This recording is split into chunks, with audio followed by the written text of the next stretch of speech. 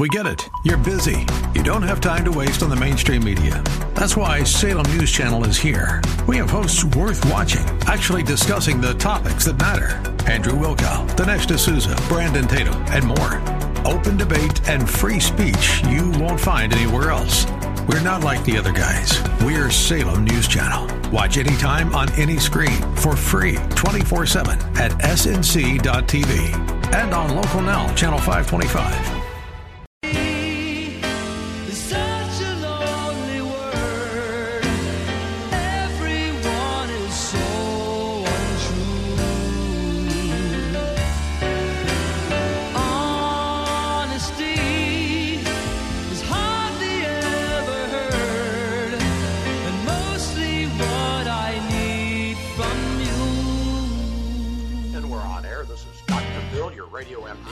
Hopefully we're streaming on Facebook Live as well. Looks like there might be a little delay. I guess that's just normal. So at any rate, we are doing a show this morning from 8:60 a.m. WGUL. This is a Salem broadcasting station, and we're going out over, I believe, one of the FM stations in the area, iHeart, a lot of social media. So you can pick me up anywhere, 9 to 10 a.m. Eastern Standard Time every Sunday. And we talk about politics and religion and health and medicine and science and whatever. We like all kinds of topics, and we like to keep it interesting. And let's see if we can do that today. Well, Congressman John Lewis, one of the icons, one of the giants of the civil rights movement of the 20th century, has died. And he was a long-term congressman as well, and they called him the conscience of the Congress. And Andrew Young, another one of the civil rights leaders from the 20th century, he was also mayor of Atlanta for a few years when I was living there. He called him the closest thing to a saint that he's ever met. Apparently, John Lewis was born a sharecropper child, or son of a sharecropper, and went and got an education, got involved with Reverend Martin Luther King, and was involved in the civil rights movement, even got his skull cracked by a state trooper, I think in Alabama, marching peacefully. And so he was an icon and a great man, and we mourn his loss. Now, I disagreed with his politics, like so many other of the black leaders of the 20th century. Socialism was their mantra, and I understand that. I understand the desire for redistribution of wealth and for helping those who have been denied the same access and the same equality as other members of society. I understand the desire to assist them in a number of ways, including financially. But I, as you know, I'm not a big fan of socialism. You might wonder where these guys got these morals and values. Of course, Karl Marx had lived in the 19th century, and he had started his communist movement back then along with Engels, and it had spread to Russia and then to China and Eastern Europe. A lot of the world for a long time was communist, socialist, whatever you want to call it. Socialism, communism light is socialism. Well, there was a guy named Dubois, W-E-B, Dubois. He was a fellow from upstate New York who was born around the time of the Civil War, and he lived into, he was almost 100 years old when he died. And he was Harvard educated. He came from a racially mixed family, and he was therefore considered the first black graduate of Harvard back in the day, and he got his degree in sociology. He went on to be a great civil rights leader and to be involved with the movements of the 20th century, including the foundation of the NAACP, the National Association for the Advancement of Colored People. And he was in a fight with Booker T. Washington, who was the Southern black educator who said that blacks should take a backseat role to the whites until there was more social evolution. And Du Bois said, no, we have to be forward and pushing and adamant, although he was pacifist, he still believed that one had to push, and that he did. And he made enemies over the years. Now, he also embraced socialism, and he was friends with a number of communists, and I think even one of his wives was a card-carrying communist, which was not that uncommon back in the 1930s and 40s. My Aunt Tilly and Uncle Willie were card-carrying communists at one point. My father and my mother were both ultra-liberal, as I've told you guys before. So that was the mantra, especially among Jews and blacks back at that time. And that's changing now, although we hear a lot about Black Lives Matter and their socialist agenda, their communist agenda. Don't be fooled by that. Most people like the American ideal, the American way of life, the idea of freedom of enterprise, freedom of property, personal property, the ability to move up, to be upwardly mobile. And in a socialist society, there's not a lot of that. There's not a lot of that because basically it's an imperial society. There's the oligarchy or the big cheese at the top, like Stalin, and then everybody else who's not in the little 0.01% in crowd is just down there doing their thing and getting what the state will allow them to have. So Du Bois, although he was a great man and he did a lot of great things for the black movement, the civil rights movement in the 20th century, he also was not on my page when it comes to socioeconomics. And I, again, understand why people opt for that, why they go to that. But, we have to be honest now. We haven't gotten to where we are as a nation by being socialist or communist. We've gotten to where we are by being a free enterprise country with the ability for us to move up if we so choose, if we work hard. Of course, we need some native abilities, but most of us have that. And we see upward mobility, not only of white Americans, but brown Americans, black Americans, Oriental Americans, Asian Americans, Hispanic Americans. Everybody has that opportunity to move up. And that's a good thing.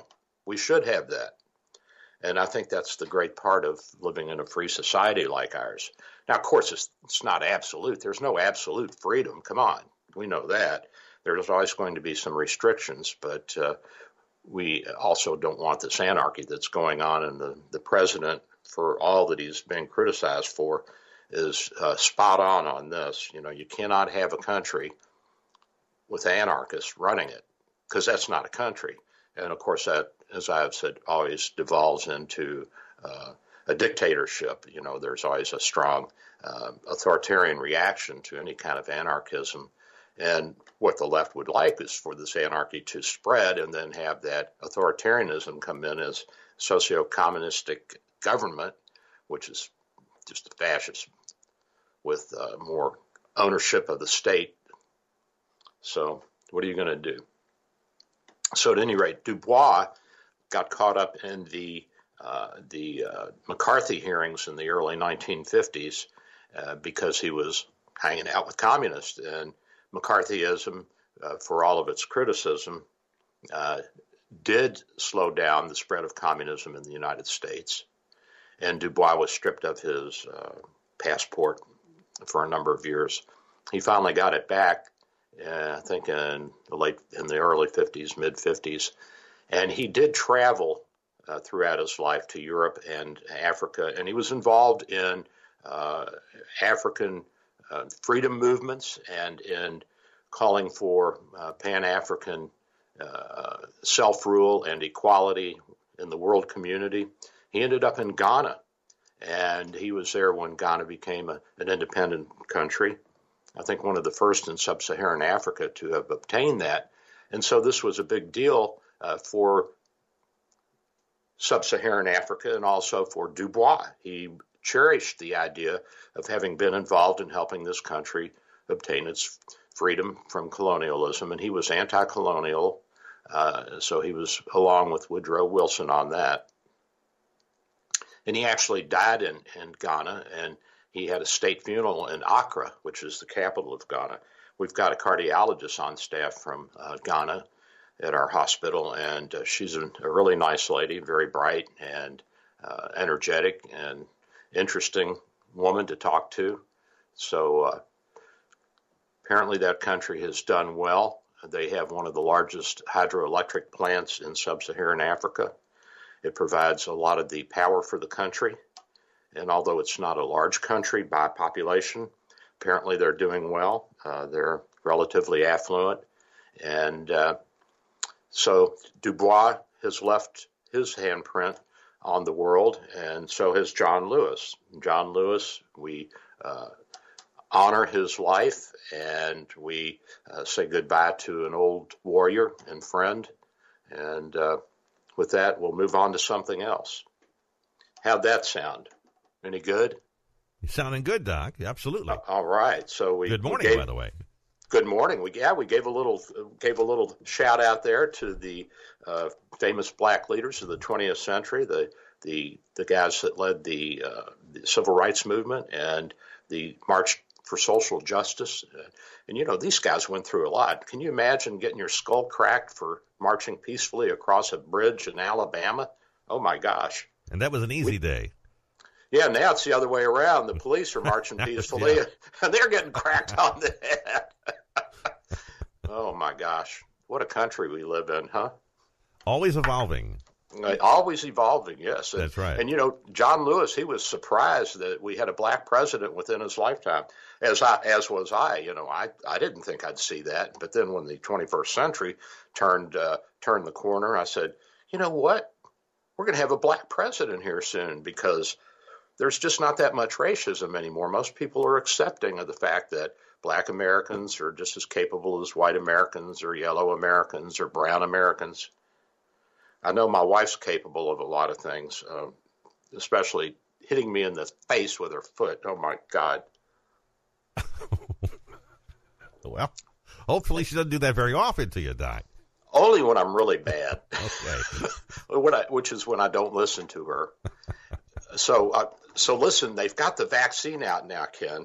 They're doing clinical trials, and they've got a trial going over in Orlando, one up in Atlanta, and at Baltimore, and a few other places around the country for the COVID vaccine. And so I was talking with one of the guys in the lunchroom, one of the doctors, and I said, you know, I'm going to get in that study. I want to get that vaccine. And so he jokingly said, well, aren't you afraid of autism? Because, you know, the big scare with the measles vaccine back in the 1990s, which was a lot of baloney, that it caused autism in kids, and that was disproven. And the two British doctors that had put that study out, where one of them lost his medical license for lying in a research project, and the other one, of course, lost his university status. But at any rate, he said, aren't you worried about autism? I'm like, marital autism, that might be a good thing, you know. Look at me.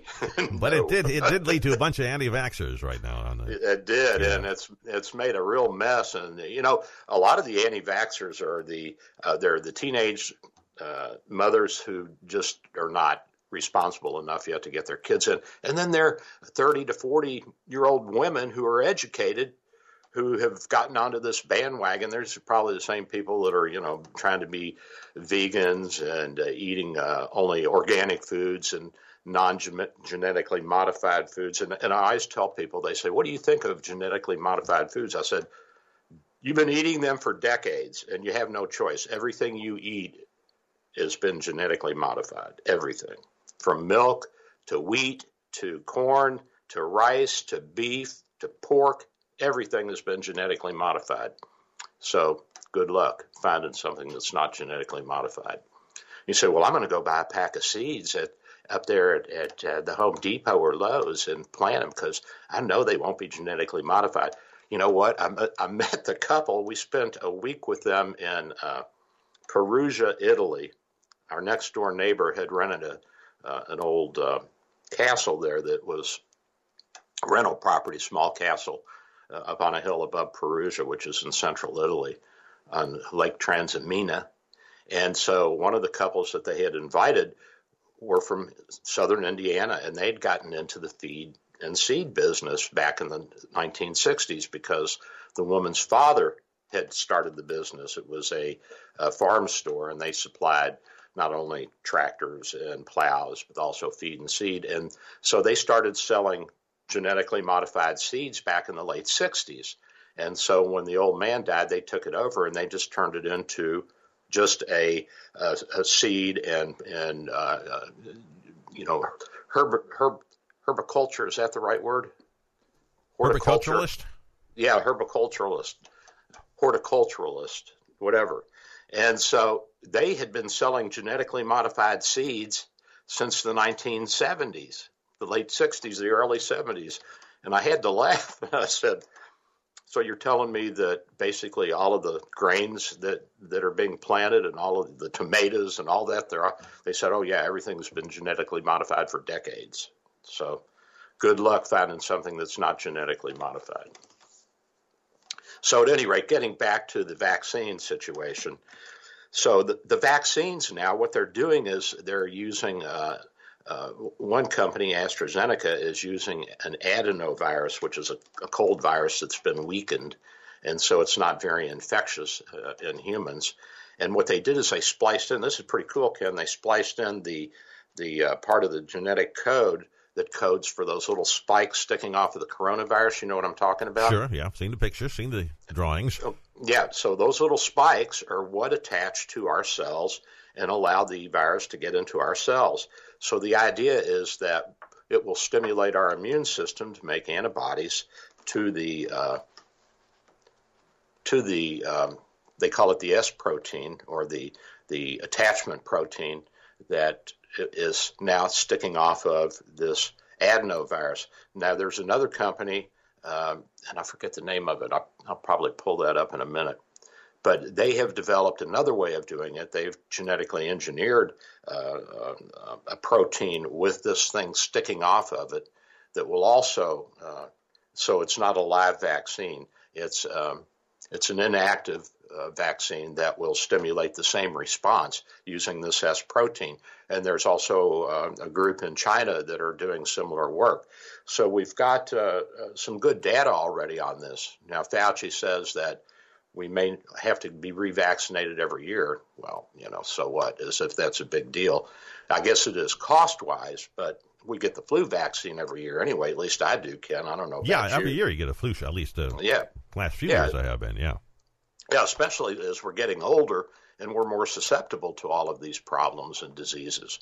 And, the COVID virus, it's killing mostly people my age and up, 65, 70 and up. That's when the curve really almost goes vertical on who dies from this. And by the way, the death rate is dropping as more and more people are being tested, and we're finding more and more positive people. We know the death rate's much lower, way below 1%. And a lot of the people that are dying are at death's door to begin with. They're in stage dementia or bad lung disease or heart disease. So, it's hard to say exactly whether you're dying of the COVID virus or if the COVID virus is a comorbidity and a number of diseases that you already have. And this is just sort of like the straw that broke the camel's back. But at any rate, the vaccines are coming out, and I want to get it. And I'm serious. I do. I want to go get it.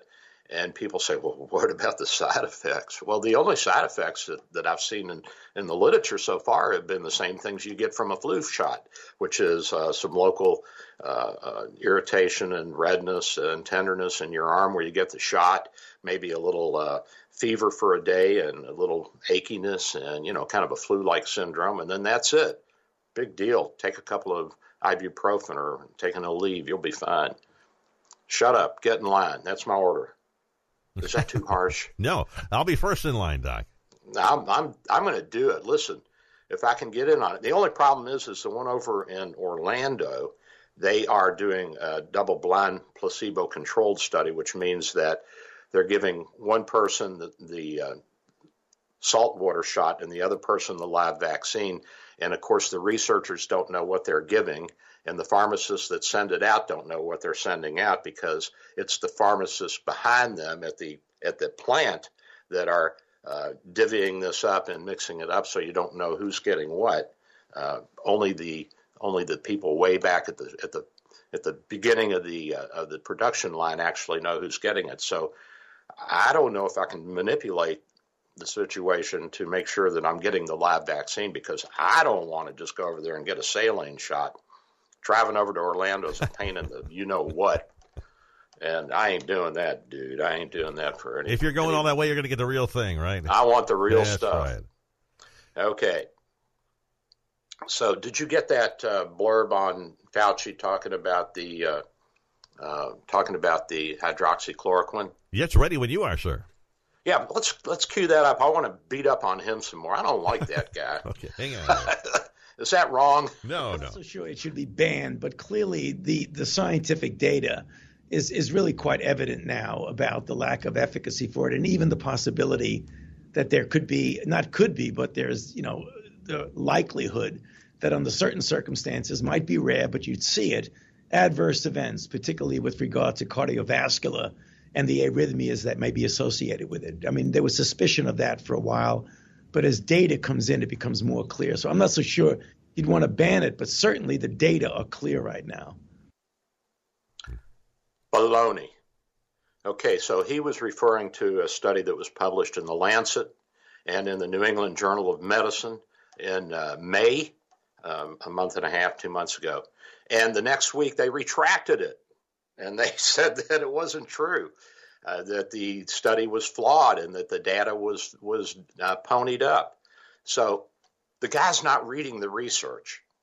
I have done the research, and I've got papers here on my desk showing its value in treating in killing the virus, and it's been shown in the lab in live cells. And what they did is they tried to simulate the same conditions that would be in our lungs, and then they used different levels of hydroxychloroquine, Plaquenil, and put it into the mix to see what it would do. And you know what? It stopped the viruses from replicating, and the cells didn't die. Now, does that mean it will work in human beings, in vivo, in life, in a real situation? Well, as I talked about a few weeks ago, the study out of Henry Ford Hospital up in Detroit showed that there was almost a 50% reduction in deaths in the two groups, the one that received the placebo and the one that received the Plaquenil, of patients who are being treated for the COVID virus in hospital. Now, what we do know is that late in the disease, it doesn't help. But does it help early on? I think so. I think it has some value. And, I don't have the case studies yet or the data, but the few people that I have used it on who had what seemed to be the coronavirus, COVID virus symptoms, started them on it early, and they got well in a hurry. They got over it. So the use of the Plaquenil may not be all that valuable in hospital, especially with all the other treatments that we have, the anti-clotting medication that we use, the steroids like dexamethasone and prednisone, the antibiotics that we're using, and the antiviral drugs like remdesivir.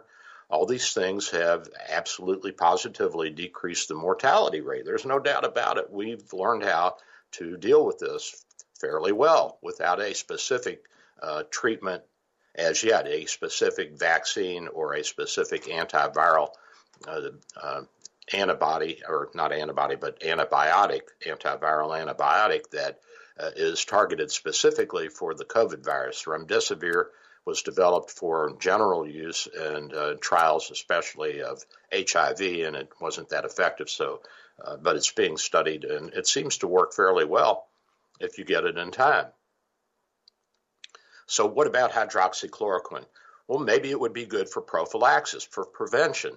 Maybe those who are at high risk, like me, for contracting the virus, because I work with people who have it, and I'm a doctor, and I'm also come in contact with a lot of people, and so I never know who's going to have it. And even one of the guys in the lunchroom yesterday, he's an infectious disease doctor.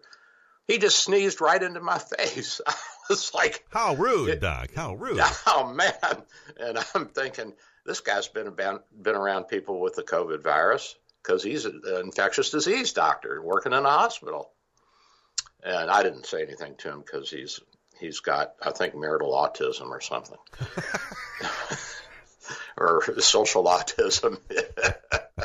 I still like him. He's a good guy. But that's not the first doctor that's coughed and sneezed in the lunchroom. And I'm like, without a mask on, come on, you guys, get real here. So I don't know what my exposure is. And, Ken, I've been taking Plaquenil now since early March. And, of course, my sisters will say, oh, you're just following what Trump did. We had Plaquenil. We had 500 hits of Plaquenil, the wife and I did, before the president even heard or knew what Plaquenil was. So don't give me that stuff. I'm not following Trump. He's following me. Dr. Bill has led the nation, right? Absolutely. Have I led us on mask? You did, sir. I did. And on Plaquenil and now on the Remdesivir, we really did a lot. And so we're getting there. And I'm gonna take a break. This sounds like a good time, and then we'll come back and talk a little bit about the president's ideas on opening up the country. And I got to tell you about one of the nurses, too. So she put a bug in my ear, and I'll let you in on that when I come back. I am Dr. Bill, your radio MD. Don't go away. I'll be right back, buddy. Seems to be so hard to get.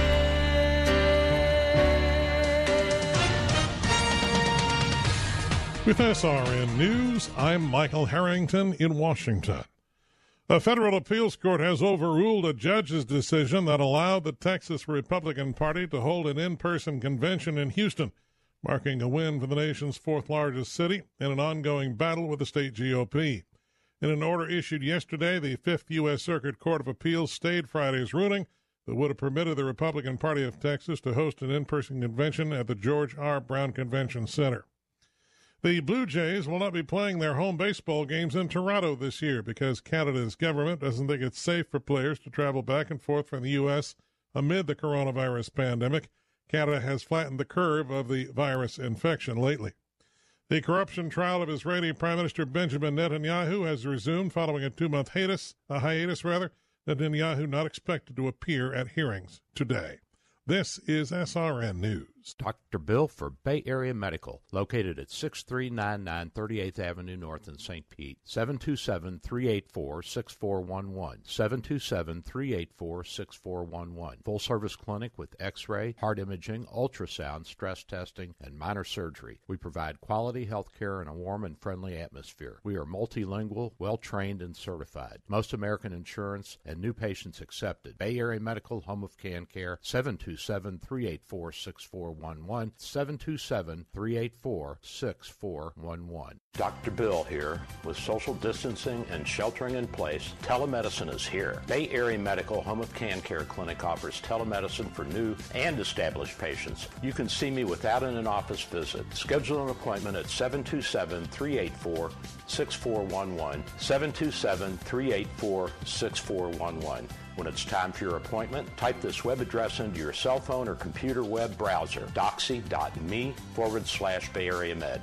A cell phone works well and is all you really need. For computers, you need a web camera and speakers. We'll give you this address when you call for your appointment. We accept most insurances and travel insurances. Canadians and visitors, please call your travel insurance company for an authorization number prior to the visit. Copays and deductibles apply. Self-pay rates are available. Just ask. We accept credit cards, PayPal, and Stripe. 727-384-6411. 727-384-6411. Hello, this is Dr. Bill Handelman for our good friends at Tampa Bay Imaging. TBI provides state-of-the-art MRI and CT scanning with the lowest radiation possible. Most insurance plans accepted, and self-pay rates are very competitive.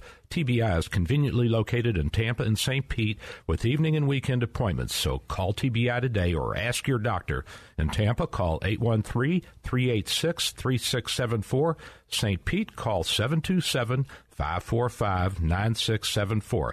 Balance of Nature, changing the world one life at a time. I started Balance of Nature, I think, the beginning of this year, and I just had my 6-month follow-up on my blood work. Oh, my gosh. When the doctor's office called me, they were so impressed with the changes in my levels. It's hard to get a doctor excited, but when my doctor saw the blood work, she was excited.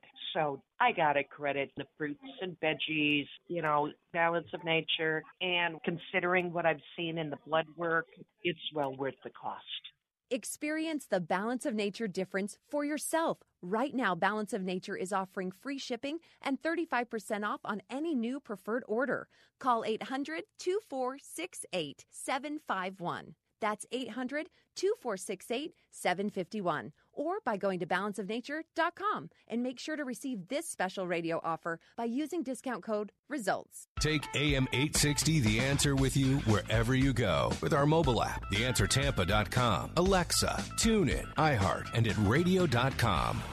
Larry Elder explains the changes in America. Look, there's not going to be another great leader like MLK. The reason there's not going to be another great leader like MLK is because the circumstances are different. We don't have Jim Crow anymore. We don't have back of the bus anymore. It is an entirely different situation now. The Larry Elder Show, weeknights at 6 on AM 860, The Answer.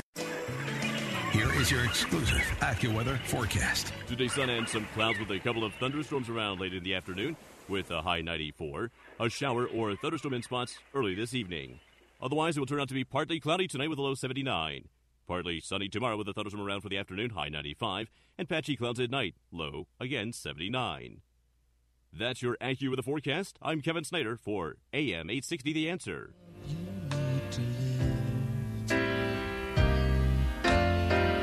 If you look for truthfulness, you might just as well be blind. Bill, hope you had a nice break.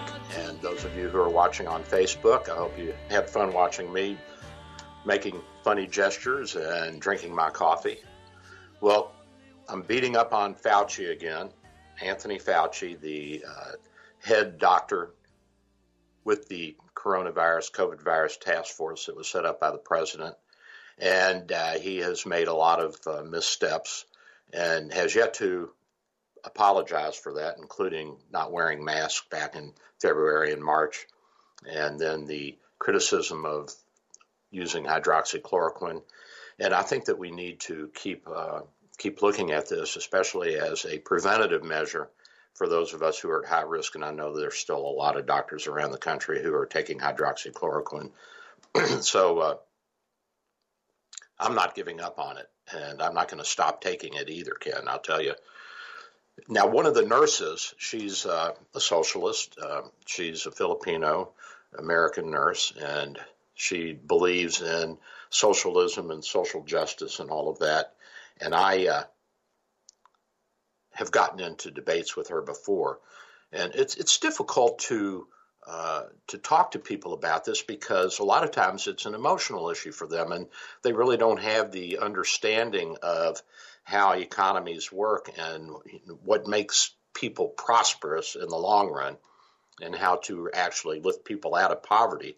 And all you have to do is talk to people who grew up in the Soviet Union and then emigrated like in the 70s with the Save Soviet Jewry and the way they lived. I mean, it was really, it was just bleak.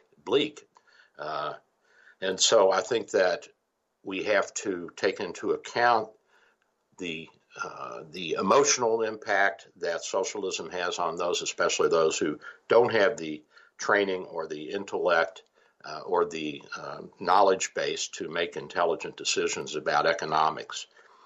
And that's not to say that I'm some economic genius, because I'm not. But I at least have some fundamental understanding of how economies work, the law of supply and demand, so on and so forth. And so she said, what do you think about the president making the task force clear everything through the White House now before they say anything? And I said, well, they were supposed to be doing that all along. I mean, the CDC is under the president, so it's his department, it's his area, and ultimately everything in the executive branch ostensibly has to be cleared by the president. I mean, that makes sense. Ultimately, he's responsible for whatever the CDC does on his watch. I mean, does that make sense to you, Ken? I mean, certainly. It makes sense. The buck stops at his office. Yeah, and so he has the authority to say, look, I don't want you to say that in public. I don't want you to go on air and say that. And so I tried to find that, and I know where she got it. She got it off of CNN. I cannot find in the White House press releases anything that says that that Fauci can't go on air and talk about things. And, the idea that the White House has flubbed the opening and all that, and that they're pushing to open up everything before there's actually safety there. But, I went and I looked at the White House, and they've got a link to the CDC, which gives the proposed state or regional gating criteria for when to open up their economies, phase 1, 2, and 3. And, there has to be things like a downward trend in the number of cases over 14 days. There has to be a robust testing program, and there has to be the availability of health care facilities and workers, and the ability to take care of increased number of cases if you do open up, which is exactly what we're doing, Ken. I mean, this is craziness. So testing and contact tracing, the states have to have this. This is one of the, well, they don't have to, but this is the guidelines from our federal government, from the White House. It's not the government, Doc, it's the people. It's the people. You've got to take some self-responsibility, folks. Yeah, absolutely. And, the government, the White House, can only give you guidelines because we are not a monolithic imperial country. We have 50 states that have a lot of autonomy, as we are seeing now.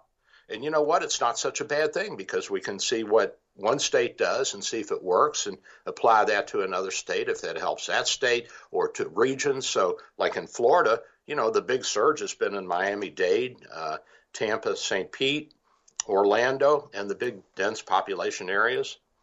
So why do we want to punish Polk County if they're not having a bunch of cases, Exactly. But if you're in a bar, you can't be in a bar with no mask 2 feet from somebody, you just can't do it. Yeah, and so the federal government has a proposed phase approach. There's phase 1, 2, and 3, and the federal government is encouraging people to return to the workplace safely, and for employers to insist on social distancing and protective equipment, temperature checks, sanitation,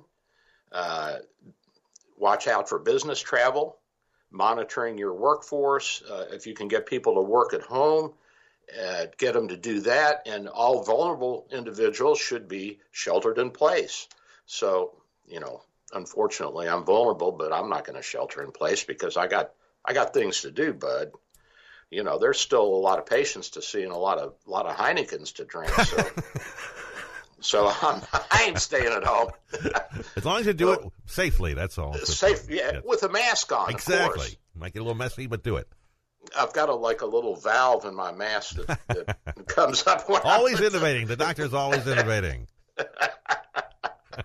So, the return to work is essential. We've got to get back to work, but we can do this relatively safely. And for elective surgeries, we can resume those as clinically appropriate and on an outpatient basis if we have the bed space and the nurses. Our problem at our little hospital is that with the big surge the past couple of weeks, we've got 30 to 40 patients in the hospital that are COVID positive, and we're only 120 beds. And it's not that we're going to run out of beds. You know what we're running out of, Ken? What are we running out of? Nurses. Really? We don't have enough nurses. And so HCA, the big healthcare hospital corporation, has brought in, or they're bringing in 1,000 nurses from around the country on a PRN basis to Florida hospitals that are getting overwhelmed. We can handle the load with our physical plant, and we don't need any more respirators, and we don't need any more protective gear. We got all that. We need bodies to work. We need people to go in and set up the IVs and give the medications and monitor the vital signs and communicate with the doctors and the families. And, that's what the nurses do. That's their job. And, somebody's got to go in there and clean up the patients when they're too sick to take care of themselves and they're incontinent and all that. And so we need some bodies. And they're even offering temp services are offering extra money for nurses to sign up, and they call them travelers. It's a pretty cool name, don't you think? Traveling nurses, huh? Yeah, and so paying them extra to come and jump in and be employed by these hospitals that are in need of temporary increased demand for nurses. And so these are things that we have to consider when we talk about starting elective surgeries again. So, your gallbladder that you've been waiting to get out, or your hernia that needs to be repaired, or your little skin cancer that's gotten out of hand and you need to go into the OR because they're going to do a wider debridement. All these things are elective, but they're important. They're important. Occasionally, hernias will get out of the belly wall and they'll get strangulated, and then you got an emergency because the loop of bowel that gets out there will be strangled. It'll die. It'll cut off the blood supply to it, and that's an emergency. So elective surgeries are elective because you're not dying right at this moment, but a lot of elective surgeries can cause you to have a lot of healthcare problems and to be hospitalized for an extended period of time. If your gallbladder ruptures, you're going to be in the hospital for a couple of weeks. So these are things that have to be considered. If your hip needs to be replaced and you're having a hard time walking and you're getting older and you're a little fragile and you trip and fall and you break the other hip, well, now that's an emergency. So these elective procedures that we talk about and that we think are okay to put off for a while, some of them they are not. They are not safe to put off because there's other morbidities that can come along with them. Well, if you've got skin cancer, that's a pretty serious thing, if you have it, especially. Yeah, and, a squamous cell cancer, although it takes a few years for it to get out of the barn, once it's out of the barn, there's just no treatment. There is no treatment. And the only people I've ever seen die from squamous cell skin cancer were Canadians who didn't get diagnosed. And I always have to laugh when they tell me they got a great healthcare system. I guess if you do it by the numbers, how many people die from skin cancer in Canada as opposed to how many die in the United States. Well, we're 10 times the size they are. So, and we have sunshine. And we have sunshine, and they don't. They live in darkness and fear. And they're not leaving their homes up there. I mean, the prime ministers of the provinces have said you can't you can't leave. You're sheltered in place, and they're not letting their baseball team back in. The Toronto Blue Jays can't even go back in. The Blue Jays can't even go back in. No. Not even to play to an empty stadium. No, they can't get in at all. What's wrong with those Canadians? Oh, my God. How did we lose to them in both the Revolutionary and the War of 1812? I don't understand that. We should have kicked butt, and they kicked us both times. Maybe they know something we don't. Well, they're their own people, so best of luck to them. They really are. But you know how lucky they are, Ken? Think about this. They can be that way. They can act that way because guess what? They've got us on their big brother, little brother, whatever you want to call us, on their southern and western border. They've got Mom on the eastern border. And they've got the Arctic Ocean on their northern border. And they've got all that frozen tundra. So they're not going to see a land invasion coming over the frozen tundra. And they're under our nuclear umbrella, so, they're... Yeah, and they get all of our technology. We buy most of their goods. They buy a lot of our goods, too, which we're grateful for. But let's face it, this is an extremely protected country. The second largest landmass with, 33, 35 million people in it. Oh, my gosh. And they have a better view of the falls, too. I don't know. They do. They have they have the horseshoe view of the falls. And that's so much nicer. You go on the Buffalo side of the falls, and you're like, this is the largest waterfall by volume in the world. And then you go across the bridge over into Niagara Falls, Canada, and you go up into one of the restaurants or one of the observation towers, and you look at that, and you're like, whoa, yeah, that's a lot of water coming over the Horseshoe Falls. There's a lot of water, man. And it is too cool. For those of you who have not been to Niagara Falls, you should grab a trip up there once before you die. Head on up to Buffalo, and you can get a direct flight with Allegiant Airlines out of the Clearwater St. Petersburg Airport up in northern Clearwater, and it'll fly you right into the Niagara Falls International Airport, which sounds really, really big, but I think they've only got 4 or 5 gates. And it's a nice little airport, though, and it flies you right into Buffalo, and you just rent a car and drive across the Friendship Bridge, and you're over in Niagara Falls, Canada. There's some great places to stay, casinos and sightseeing, and you can go down. And Ken, did you go down into the cave where you go out onto the little platform? Yes, we did. You walk kind of behind the falls. Yeah, yes. and you get sprayed, and everybody's all wet. Well, we did everything. We took the boat trip. We did the whole thing. We were on our honeymoon. We took a traditional Niagara Falls honeymoon. That's so sweet. It was, yeah. That's 25 years ago, but, Well, that's like yesterday. It feels like it. Yeah, Right. So as we open up, the phases are phase 1, 2, and 3. This is from the White House. And these are not mandates because the president doesn't have that authority unless he invokes the War Powers Act, which he doesn't want to do. He's trying to step back and let the governors and the mayors handle their own situations.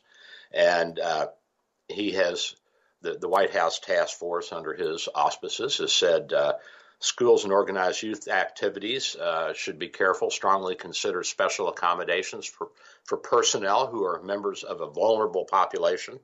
And as I talked about before, vulnerable school children would be those with chronic conditions like asthma, cystic fibrosis, active leukemias, undergoing chemotherapy, chronic heart conditions, so on and so forth. And those kids should not be in the general school population. They can be schooled at home. We've got the K-12 and a lot of other online resources. And, you can get a good education at home. I mean, a lot of parents are homeschooling their kids using these online services, and they're fully accredited too. And there's even teachers that will come on and teach over the internet. And you say, well, not everybody has access to a computer. Well, come on, we can get every kid a computer. That's not a big deal. We just don't want the parents selling them to go out and buy alcohol and drugs. So we can open up with special accommodations, and we have to be careful with visiting senior care facilities and hospitals, and this should be prohibited until this is over. We did open up a little bit at St. Pete General, and now we're starting to close back down. The president recommends that gyms can remain open if they adhere to strict physical distancing and sanitation protocols and make them wear a mask. Bars may operate with diminished standing room occupancy where applicable and appropriate. Where applicable and appropriate. So, Ken, it's not like the president's saying, oh, just go do what you want. That's not what the task force is saying. And the task force is not telling the governors, you got to open up. It's saying, look, we got 3 stages of this, phase 1, phase 2, phase 3. And this is what we have to do if we're going to get back to normalcy. Until the vaccines are out, until we have herd immunity, we got to do something about this, and we've got to get opened up. And here are the things that we can do. And the president has laid it out through his task force, phase 1, 2, and 3. And by the way, I have not seen any evidence anywhere that the president said the task force couldn't talk to news reporters. Now, they may want to coordinate what is said, but that just makes sense. And, I've been critical of President Trump for being so liberal with his people and allowing them to talk and say things without it first being vetted through the White House. The White House has been coordinating the message for 90 years. You know what I mean? Oh, yeah. You always try to put a cohesive message out. Longer than that, what are you talking about? I mean, Lincoln had telegraphs, so he knew immediately what was going on in the battlefields. And he would let out what information he wanted, and what he didn't let out. And, one of the people said to him, can you do that? And he said, I'm the president of the United States. I'm one of the most powerful men on earth. I can do what I want. And he did. And, this is just the way it is. I mean, it's not like I made these rules. It's not like it's something brand new. It's not. Well, so who is vulnerable? The elderly? I think that's me, Ken. No, young at heart. You're still young. Yeah, I'm still young. Listen, I can do it, baby. I can do it. I can go out and dig potatoes and plant tomatoes and do all of that. You ride bikes to Clearwater. Come on. I'm a biker. That's right. Well, a bicycler. Exactly, yeah. So the vulnerable, again, are the elderly and individuals with seriously underlying health problems, including high blood pressure, chronic lung disease, diabetes, obesity, asthma, and those with immune system problems, people like those with rheumatoid arthritis or lupus or psoriasis. These people have to be very careful. So these are the people that we need to think about and worry about. And that doesn't mean you can't leave the house, but if you're going to leave the house, for God's sakes, put on a mask and use your brain. Don't just go about your business as if there's nothing wrong or nothing going on. Now, listen, a lot of people are saying this is way overblown. And I even know professors at medical schools are saying this is way overblown. Let it rip through society.